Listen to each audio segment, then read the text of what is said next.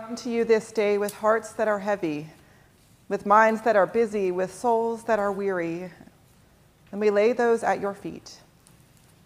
We place them at the foot of the cross, and we give them to you, knowing that you will hold them for us, if even for just a little bit.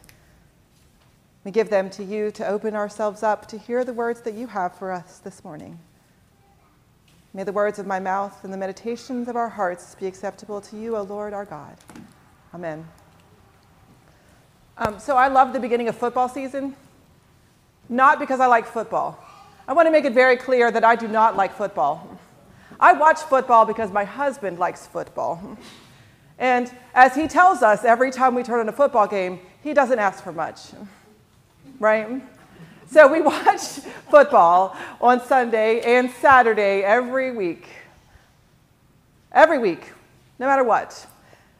And I love the beginning of the football season. I like the beginning of the football season because it's so full of potential. It's so full of potential. Now, when you live in a house consisting of Browns fans and Jets fans, potential is all you have. It's all you have. Every year, my husband, who has more potential than me in his heart, says the Browns are going to make the playoffs. I think we're going to be okay. We're going to make the playoffs. Sean? Yes. Right? Every year. And I say the Jets have no hope. I'm not even going to watch it. So this year, apparently, I'm supposed to have hope. We have hope this year. And so all we have is potential at the beginning of the football season. And so I like it. I enjoy that sense of possibility of what could be, the melding, the building blocks. In fact, I think my favorite part of football season is training camp. You know, when all the rookies show up and they have the chance and they work really hard to make the team. And then the season just gets progressively worse. And the mood in our house gets progressively worse. And then at some point about November, we're not watching football anymore because the possibility has gone. There's just something about potential. There's something special about potential, about seeing possibility in something that has no possibility otherwise. I have a friend who's a wood carver. He takes big stumps that he finds in the woods. He's one of those guys who takes the chainsaws and makes like bears out of the wood. You know what I'm talking about? And I go to his house occasionally and I'll say, like, there's a giant lump of wood in your yard. What are you going to do with it? And he'll say, I don't know. It hasn't told me yet. I don't know. It hasn't told me yet. Which is just something interesting that only people who work in the physical, like, mediums of art can say. I don't know. It hasn't told me what it wants to be yet. And I've always wondered if maybe this wasn't how God felt before creation happened. In that moment before the Big Bang, when God looked over the things that are the earth, the earth, and looked at it and said, it is formless, it is void. But there's all this raw material here. There are things to be shaped. There are things to be made. What would happen if I put a dome over the land? What would happen if I carved a river here? What would happen if I shaped this lump of clay into a fish? What would happen if I made an anteater and an aardvark? I wonder if I make an aardvark, if that might help elementary school teachers for the rest of time.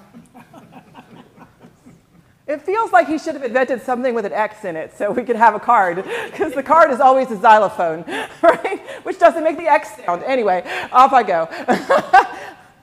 But God saw so much potential in the world. He saw all of these raw materials, the clay, the water, the sky, the earth, and spoke into being the earth, and the trees, and the inhabitants of the earth, fish and the birds and the little bugs and all the little things in the earth. And I wonder if God didn't feel so excited for just a moment about its potential, about what the world could be. Psalm 19 is one of my favorites because it reminds us in such a liturgical way of the way that God's creation reminds us of what potential looks like. See, God's creation is always growing. It's always growing. It's always changing. You plant a seed in the spring and it becomes a tree in the fall. You birth a child and it becomes an adult who goes off and explores the world, and you are proud and scared at the same time. The winds move and dirt moves. Archaeologists are always discovering things because the land itself has moved.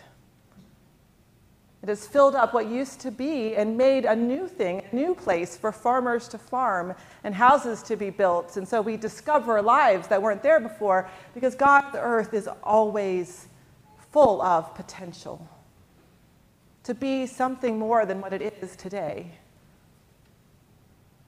And I know that the world doesn't feel like it has much potential for good. Some days it feels like the world's only potential is to destroy itself. We do a pretty good job of that, of destroying things. People destroy one another. Senseless things happen which break our hearts.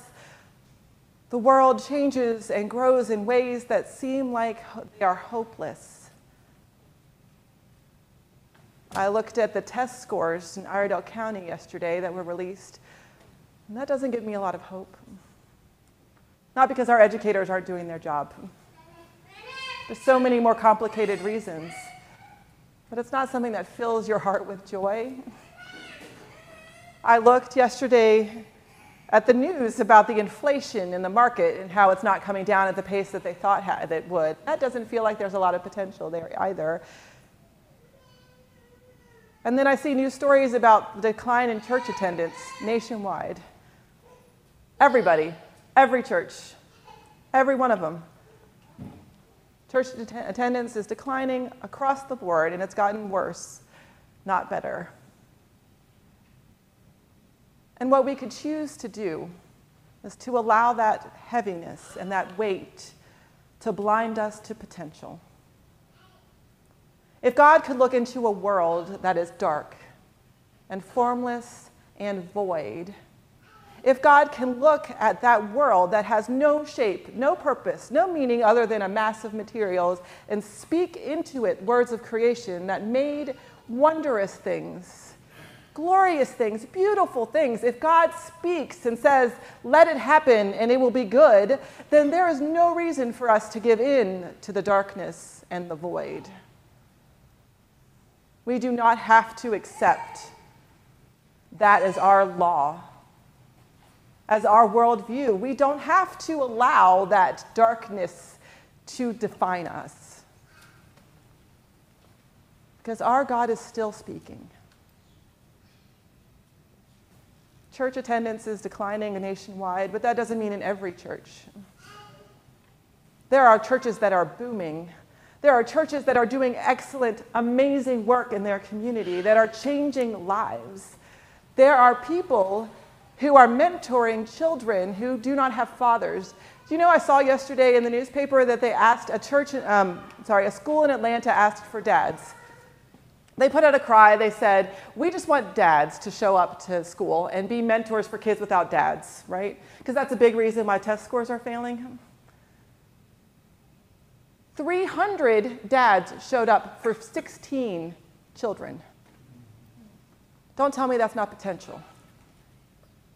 Don't tell me that's not potential. Don't tell me that's not God speaking into creation and seeing more there than what we thought could be. God is always a God of potential. God is always a God who sees possibility. God is always a God who is saying, this is not good enough here, let me make it better. And we can choose to be part of making it better. We can. And you know how that feels? It's glorious, it's amazing, it's wonderful, because God is doing something awesome. And we get to be a part of it. The God who speaks does not stop speaking, ever. And the God who spoke creation into being and declared it good is not standing back and saying, well, it's bad now, I give up. God is still saying it is good and still challenging us to speak those words into creation too. God sees potential. God sees potential in you. God sees potential in our community. God sees potential in our world, and it's time for us to see that potential too. We can do it. It may be formless and void. It may feel like absolute darkness. But God said, let there be light. And there it was. Amen.